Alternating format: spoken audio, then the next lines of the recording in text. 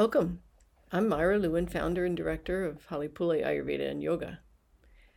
And I'd like to share with you today about why it is that we do the practices of yoga, including meditation, and how they can be most helpful to you. Yoga, as you may know, means the union of body, mind, and spirit. It's a state of being, as well as a set of practices to take us toward that state of union. Now, meditation is in some ways the ultimate of those practices. There are other practices, including yoga asana or postures, pranayama, which is breath control, and meditation, from the beginning to the deepest levels, bringing a realization of the higher self or the divine in us, and a tremendous sense of freedom. Meditation in the beginning is an external practice. Learning to sit still for a period of time can be very challenging for some people. Many people say they have an overactive mind and can't meditate. But this is actually why we meditate. If the mind was quiet and we had a clear, consistent connection to the divine within us or the higher self, then we wouldn't need to meditate in the formal sense. The practice of meditation is to take us inward and develop a sense of ourselves beyond the mind and body. So when you're starting a meditation practice, don't try to do too much. Less is better. Practice a little bit each day, and then let your spirit call for it. 5 minutes is a good starting point to begin to cultivate some inner connection. The desire to have moments of peace and serenity inside of you will grow. So let's talk about a holistic approach to meditation, and let's say unifying with our true nature. This is how we thrive in life. In order to do that, we need to consider Ayurveda, the sister science of yoga. Both Ayurveda and yoga, along with Jyotish, or Vedic astrology, they all come from the Vedas, which were given or heard by sages of the time over 5,000 years ago. The word Ayurveda actually means the science of life or the science of living. We recognize that humans are a part of nature rather than separate from it. This is a big difference from modern science and modern medicine. We look at each person as unique and consider that uniqueness at any point in time. Also realizing that we're dynamic beings and we're evolving all the time. To describe and understand the workings of the body, the mind, and the spirit, and have them working together as part of nature, in order to do that, we look at 20 qualities that are present in nature, 10 pairs of opposites. Things like hot and cold, heavy and light, cloudy and clear. And with this perspective, we look at the 5 elements, or what we call the Panchamahabhutas. This is Sanskrit. And those 5 elements are earth, water, fire, air, and the ethers, or the unseen energies. Think about your body and the physical part as earth element. And we understand that inside our bodies are mostly water. We have the fire of digestion and transformation. For example, if you cut your skin, it knits back together. Amazing. We breathe air, and then the ethers are those unseen energies or space. It's present in each cell of our bodies and all around us in our environment. Take a moment right now and just rub your palms together a couple of times, and then hold them a couple of feet apart and slowly move them toward each other. What do you feel? Is there pressure or tingling or maybe heat? That's your energy. This is the ethers that we talk about. In Ayurveda, we look at these 5 elements and how they function in your body and mind. And we call these the doshas. Vata dosha is the air and the ethers. Pitta is the fire and water elements. And kapha is earth and also water element. So these doshas then describe how these 5 elements function in us, which then affects how we experience our body, mind, and spiritual connection. And there's a few more points about this connection between yoga, meditation, and Ayurveda. Each of these doshas has a component that affects our spiritual connection and our ability to be blissful. In Ayurveda, we understand that spiritual disconnection is at the root of all disease in the body and the mind. Key principles we understand from nature are that like qualities attract more of the same, and the opposite qualities will bring balance to a situation.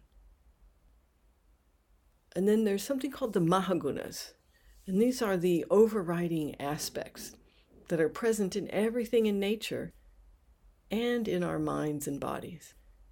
So these mahagunas are tamas, which is the darkness of life. It's negativity, it's inertia. We all have a little of that, maybe. And our sleep, which of course we need. So it's not about good and bad with these aspects. But perhaps not too much darkness is ideal. And then there's rajas, or the disturbance and activity of life. And then sattva, which is balance and harmony and the light of our consciousness. So you think about these energies, the amount of each of them present in the mind and body will dictate our perspective, how we approach and conduct everything in life, and our desire and ability to meditate. Consider then that we're each born with a unique constitution, a unique combination of vata, pitta, and kapha, and an amount of tamas, rajas, and sattva that we get from our parents, from our environment, and also our karma, or the opportunities for evolution that we came into this life with. So some simple examples of how this is expressed in our lives then is a person with a lot of pitta will be more fiery and have an active mind.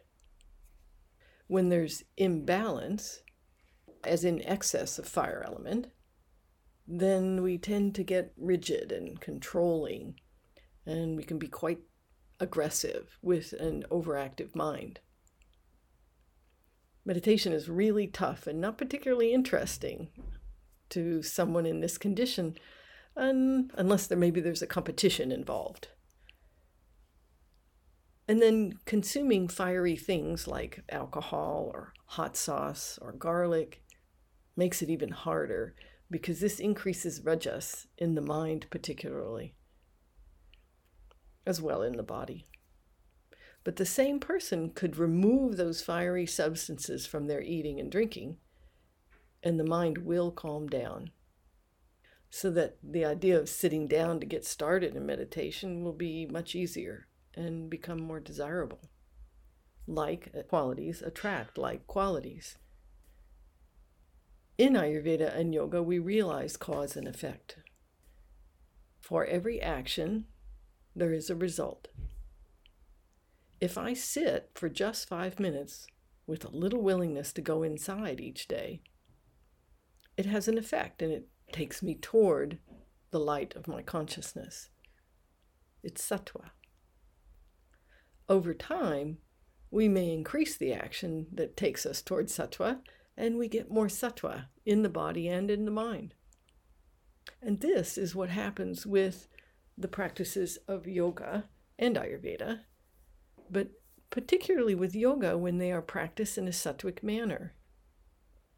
So, for example, if you start with an asana practice in yoga, then if you approach it in a competitive way, for example, then it will increase the rajas.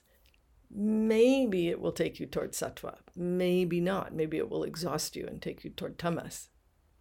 So we don't have to be perfect, but if we have a little understanding of the direction that we want to go, then our actions, this rajas, can take us in the direction that we'd like to go towards sattva.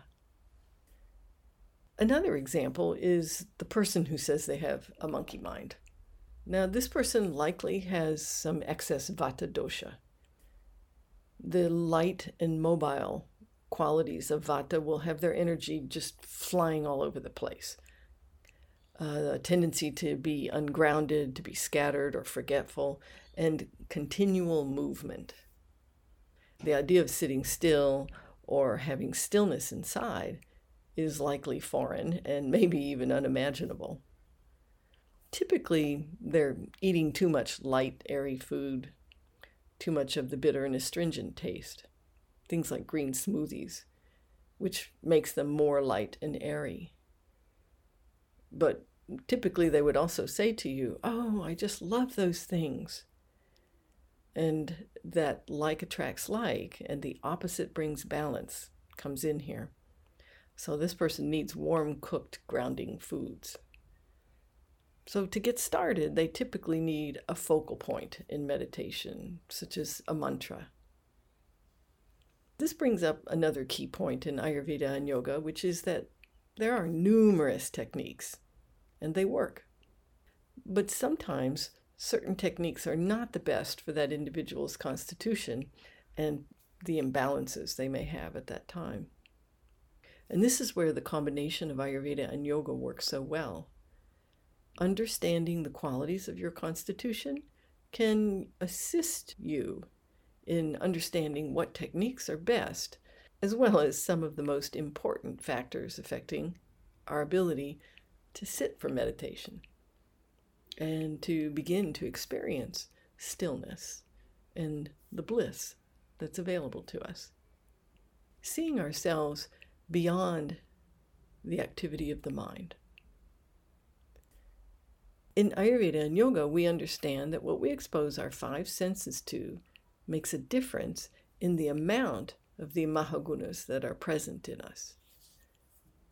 Those five senses are our sight, our sound, taste, touch, and smell.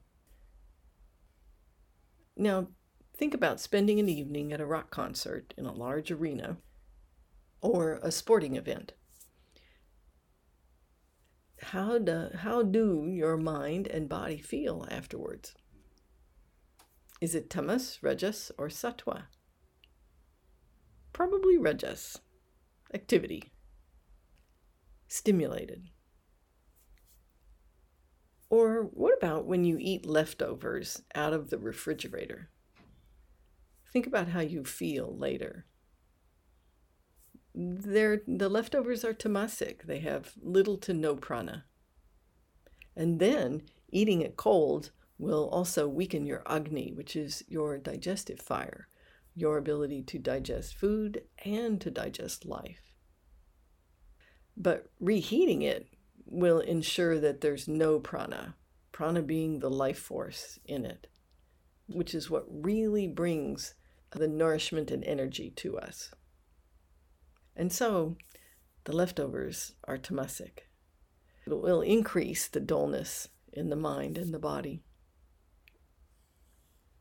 And you know, the mind can be overactive and dull at the same time. Think about that one. Overactivity, such as excessive exercise, will increase the rajas and the activity in the mind. It's all connected. So with the mind in constant thought, well, isn't the mind designed for this? Now, we can take all of this into consideration about a meditation practice. Meditation offers us the opportunity to connect to our divine self, our spiritual being, or the God of your heart, you might say, to see who we are beyond the body and mind. Not to discount the body and mind at all, but to see ourselves as a whole being. Each of us has the opportunity to go in the direction of this connection, or in the direction of self-realization, or we can move away from it. We could say that all of life becomes our yoga practice as we cultivate sattva, or more rajas and tamas. The yoga practice of eating is to make conscious life-giving choices in what and how we eat. And it will cultivate sattva, or more rajas and tamas, in the body and mind, depending on what you choose and how you consume it. As the rajas and tamas in the mind increases, we tend toward attachment and addictions, which brings suffering. The person who eats a tamasic diet is going to have a difficult time with meditation and probably won't even see it as helpful. And the person with the rajasic mind won't want to sit still because everything on the outside seems more important than what's inside. So viewing meditation through the lens of the mahagunas of tamas, rajas, and sattva, it helps us to cultivate some self-compassion as we come to understand what we're doing to ourselves, and having a context or a framework to identify the why of how we feel. Then Ayurveda and yoga provide tools and a path for us to tune into ourselves at any given moment and to really identify what changes and adaptations we can make. Having the tools to bring balance back to our body and mind, it ultimately supports our evolution in seated meditation. And without this knowledge of how our, what we call ahar, which is our diet, and vihar, our lifestyle, how they affect us, the consistent integration of skills that are cultivated in meditation will be difficult, if not impossible. So the benefits of meditation increase exponentially with the choice and the application of the tools of Ayurveda and yoga. So remember that the cultivation of sattva in the mind supports meditation on all levels, and it's through our experience that we move beyond all of this analysis and truly begin the journey back to ourselves. Again, even starting with 3 to 5 minutes, it will yield great results. Everything you do in life can become your yoga practice. Releasing resistance to doing something becomes your yoga practice. And a seated meditation and all of the other things I've mentioned will cultivate the sattva that will support you in your realization of self and true freedom.